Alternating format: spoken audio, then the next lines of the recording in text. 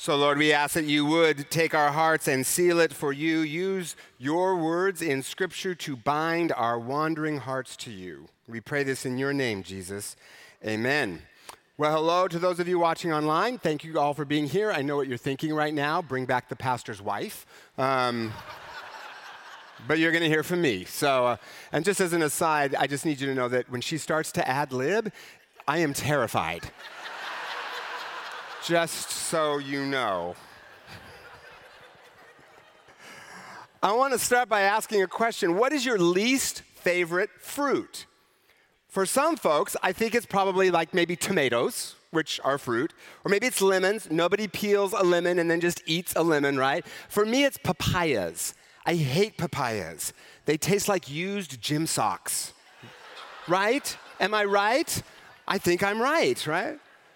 Well, this summer we're doing, I'm sorry if you guys love papaya, all right? I'm sorry, just deal with it, okay? We're doing a sermon series on what the Bible calls the fruit of the Spirit. The Bible says the fruit of the Spirit is love, joy, peace, patience, kindness, goodness, faithfulness, gentleness, and self-control. And I let the other preachers in this series pick which fruit they wanted to preach on, so I got stuck with and left with my least favorite fruit of the Spirit, gentleness. Gentleness is the papaya of spiritual fruit. Like nobody wants to be gentle. A lot of people think, I wish I were more joyful or more loving, right? But nobody thinks, man, I want to be gentle. Because to us, it sounds like weakness, letting people kind of run all over you. We don't want to be gentle. We want to be powerful, right? But that is not what the Bible means by gentleness.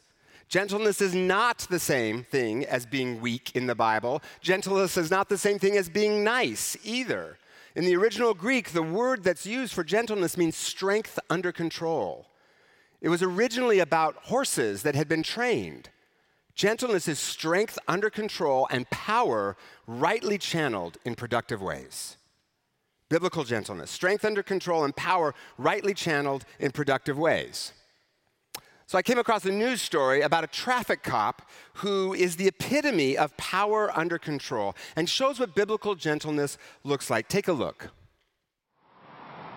This is LA Sheriff's Deputy Elton Simmons, and I bet you don't like him already. Seeing him there, hiding in the shadows, why can't he go catch some real criminals, you may be thinking? Or no wonder he has a record number of complaints. Who wouldn't complain about a guy whose sole purpose in life is to ruin your day? Go around the corner. Which is why Captain Pat Maxwell was stunned when he started looking through Simmons' file. I just said that's not possible. Although he did see lots of commendations, looking back over the last 20 years, over the last 25,000 traffic stops, Captain Maxwell couldn't find one complaint. A record. 0. I mean, Vegas or MIT could not give you the odds or the statistical probability of that. So we trailed him for a day to see if we could figure out how he does it. Yeah, what's going on? How you doing today, man? First thing I noticed was that he has this pitch-perfect mix of authority I need you to take care of that. and diplomacy, I don't want to keep pulling you over, though. with none of the attitude that sometimes comes with a cop. That's okay. That's good. Just be careful, all right? I'm here with you. I'm not up here. Because one thing I hate is to be looked down at. I can't stand it. So I'm not going to look down at you. That's why, in lieu of a lecture, he gives most people the benefit of the doubt. So it happens. Of course, they still get the ticket, It happens. just not the guilt trip. And drivers seem to appreciate that. You know, it's not that bad. So much so that by the end, some are downright smitten. You know what it is? It's his smile. Really? He's got a great smile. Really? Oh, yeah. You're giggling now. You just got a ticket. I just got a ticket. He's a nice guy. I mean, you know, how can you be mad at that guy? Apparently, you can't. Disarming. That's it, disarming. Time after time, Very kind. ticket after ticket. Never so happy to get a ticket in my life. We saw Officer Elton Simmons melt away a polar ice cap of preconceptions. And his boss says there's a lesson in there for hard-nosed traffic cops everywhere. Their excuse is, well, I give tickets all day long. I'm going to get complaints. Well, that's not true. There's a way. There is a way to do it. And Elton Simmons is the way. Certainly, no complaints here.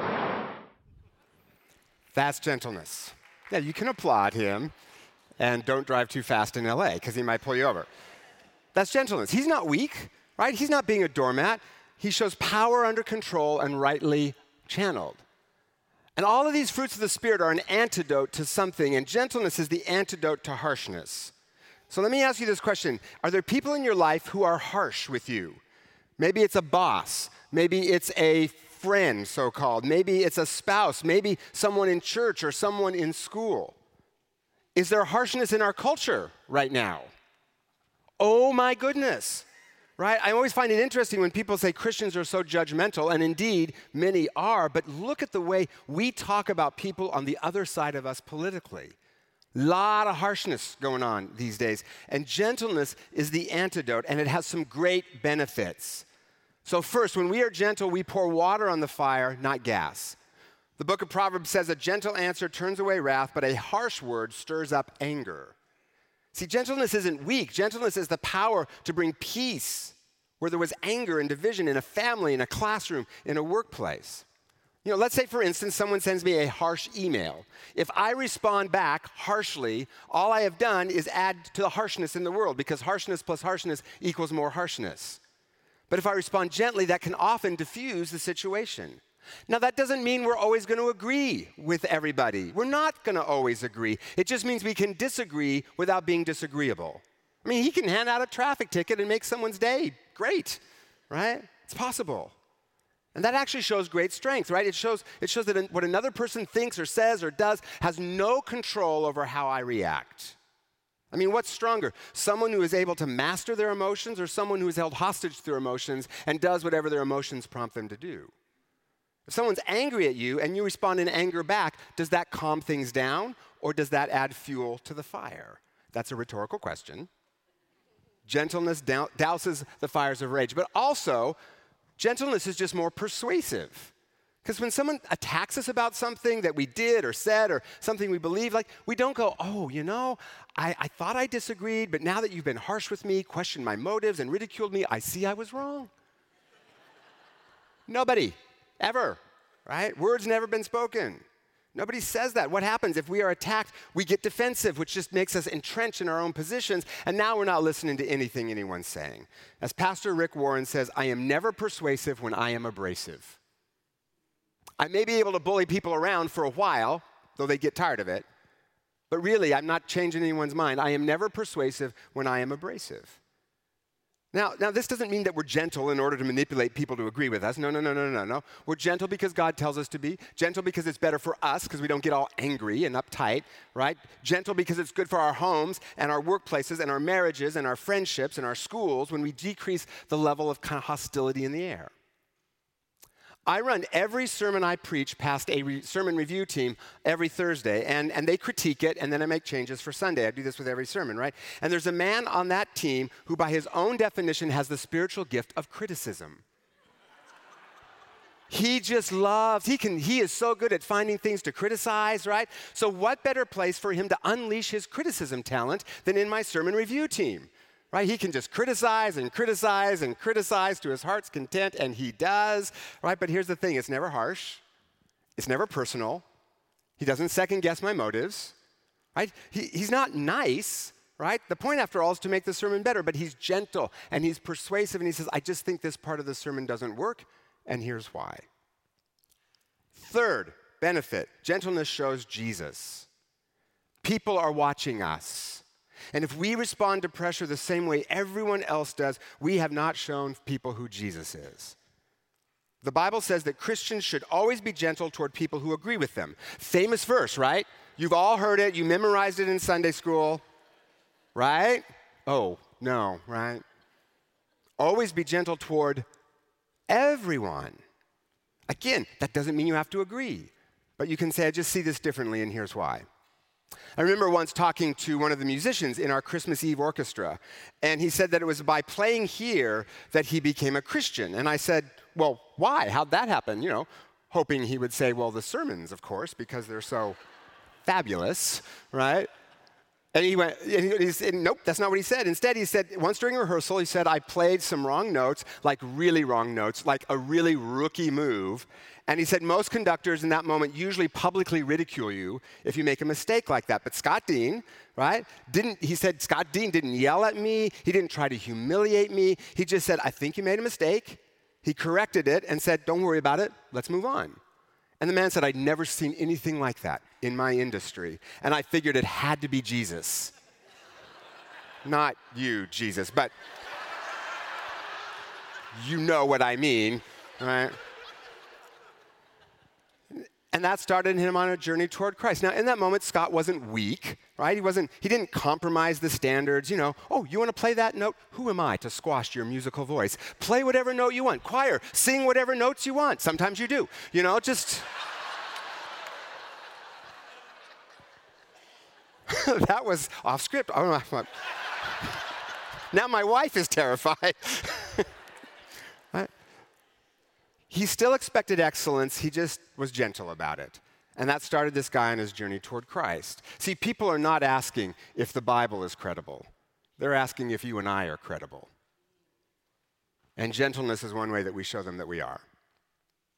Which brings me to my last point. Gentleness channels power in positive directions. It's not being a wimp. It's using the power we have in a right way to help those who need help, protect those who need protecting, empower those who need empowering. Most historians say that Abraham Lincoln was our greatest president, and he was an incredibly gentle man, but he was also a very strong man. He fought a civil war. He ended slavery because he hated it so much. We have to be strong in the face of injustice, but we can be strong and gentle at the same time. Martin Luther King, the same thing. Jesus was the master of power under control and correctly channeled. When I was in college, I had a job in a hospital as kind of errand boy. And there was one doctor there, just a terrible, terrible boss. And he'd yell at everyone. Nothing was ever good enough for him. And his assistant was named Ruth. And he would dictate letters into a recorder for her to type, right? And then she'd listen to it and type it, right? But he's always make these nasty remarks when he was dictating the letters. He'd say things like, don't screw this up like you did the last time, Ruth, right? Well, it got so bad that Ruth quit. Well, then he got a new assistant named Penny. And he would do the same thing to her. And so one day, Penny said to him, you are so mean when you dictate these letters. It got so bad, Ruth quit. Do you know what that makes you? A ruthless dictator.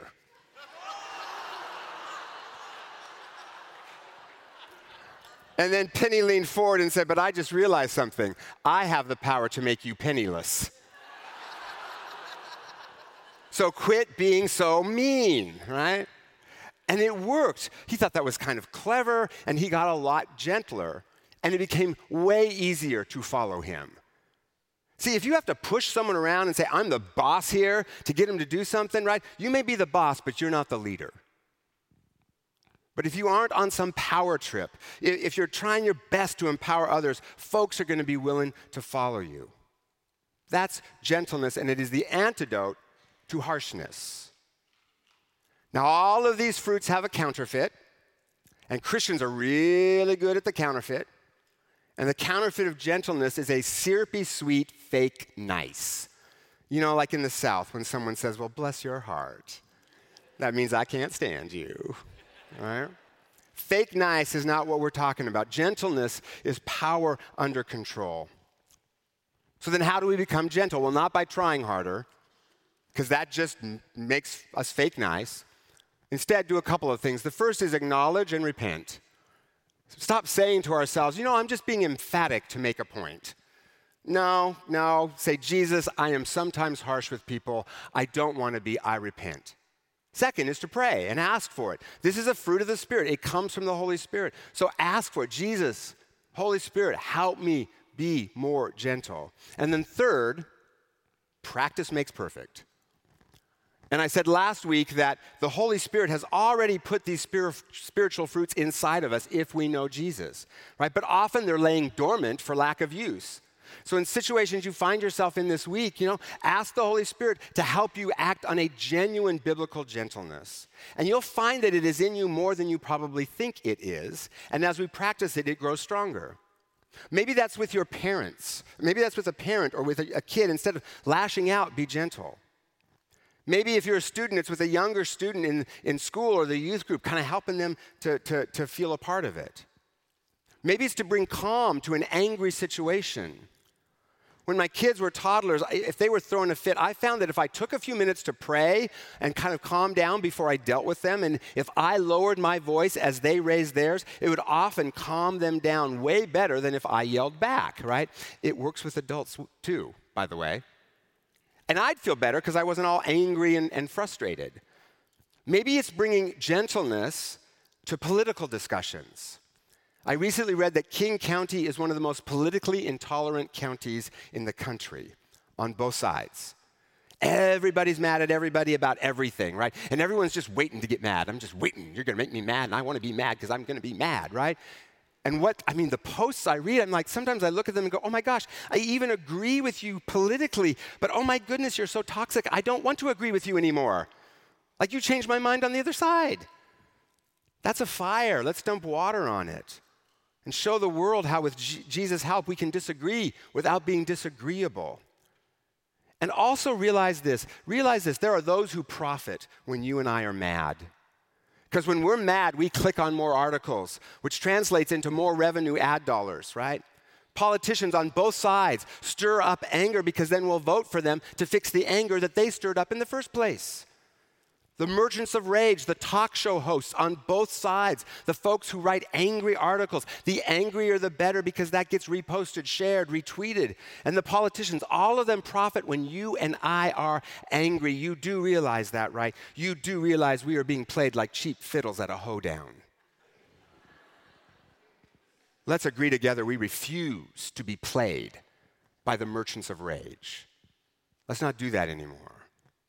We are seeing a beautiful example of strength under control in New Hope Revival right now, the African Fellowship that's part of our church. And as we've told you in the last couple of weeks, there's renewed violence against ethnic Tutsis in Congo, and many have been killed.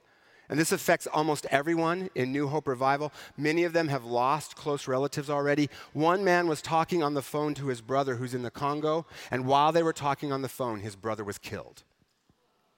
Right? It's bad. These are people who are part of our church, whose names we know, in whose homes we have eaten. And they are showing strength under control. Because, see, there are people in New Hope Revival who have lost relatives, and there are also people in New Hope Revival who are from the tribes that are doing the killing, but they are refusing to be enemies. Staying united in Christ in witness to the world that it is possible for people to be reconciled in Jesus. That is strength under control. And by the way, do you think they might have something to teach us? We can't even get along with people who vote differently than we do. As a church, one of the ways that we can show power rightly channeled is that we've drafted a nonpartisan petition, which we would invite you to sign after the service. It'll be in the lobby, asking our elected officials to just bring the world's attention to the killings in the Congo and to call on the Congolese government to protect their own citizens. A little public pressure might be very, very helpful here. So if you feel so led, please sign that petition. Because it's a great way that we can show our brothers and sisters in Christ that we stand with them and that we will channel what power we have in productive ways for their good. Several months ago, I heard a story from Jubilee Reach, the nonprofit we started that now does, among many other things, after-school programs to help under-resourced kids. And recently, during a flag football game, one of the adult volunteer coaches was aggressively challenging the calls the referee was making, showing a lot of anger. The ref tried to calm him down, but the volunteer coach just kept yelling and yelling. And then he noticed there was a student sitting in his chair on the sideline. Student didn't know it was his chair, right? But he went over, told her to move in a really angry voice. Student responded with angry sarcasm, which escalated things. The volunteer coach then called her a name, which was overheard by her dad. So this volunteer coach and the dad started to shout at each other. It got a little bit physical. Folks jumped in and they calmed it down. But some of the students were upset by this, including the student who was sitting in the coach's chair, because she felt guilty for having said anything to the coach. She felt embarrassed for the way her dad had responded. So at school the next day, the students were really still kind of upset. So all this was discussed at Jubilee Reach, and they decided to take action. So they put the volunteer coach that had been so aggressive, they put him on leave, a leave of absence from volunteering for a while. But first they reached out to him and did what Jubilee Reach always does, love, listen, and learn. And they discovered that this coach was going through some really painful personal issues in his life at the time. And he needed a break to be able to address those painful issues.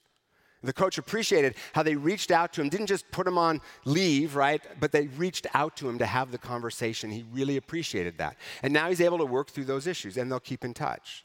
Then they also reached out to the father of the student that was sitting in the coach's chair, right? And through the process of that conversation, he agreed to come to the school and apologize to the students for his behavior, which he did. And that just meant so much to the students, especially to his daughter, who was kind of embarrassed, meant so much to the staff of that school. And the school sent a long email thanking Jubilee Reach for how they brought healing into a difficult situation. Jubilee Reach's gentleness dumped water on the fire, helped some folks realize their own sin, brought healing, and showed Jesus. They weren't weak. They responded. They just channeled their strength in a productive way. So in our bitter, divided, shouting, yelling, bickering, arguing, angry culture, how can you show gentleness, true biblical gentleness, strong enough to bring healing, gentleness strong enough to douse the fires of rage, gentleness strong enough to drive back anger and division and usher in redemption and reconciliation? A genuine gentleness, not of our own making, but that comes from Jesus himself, who said, "Come unto me, all you who labor and are heavy laden, and I will give you rest. For I am gentle and humble of heart, and you will find rest unto your souls and healing for our broken culture." So Jesus, we ask that you would help us not be nice, not be fake, syrupy sweet. Help us the genuine, authentic gentleness that you have, to be able to channel strength and power in productive ways, to be able to heal divisions, to be able to be the people who are the repairers of the breach and who bring reconciliation in our culture that is so angry right now. Lord, fill us with your Holy Spirit so that this fruit of the Spirit just comes out of us more and more naturally because we are getting closer and closer to you, the author of all good things. We pray this in your name, Jesus. Amen.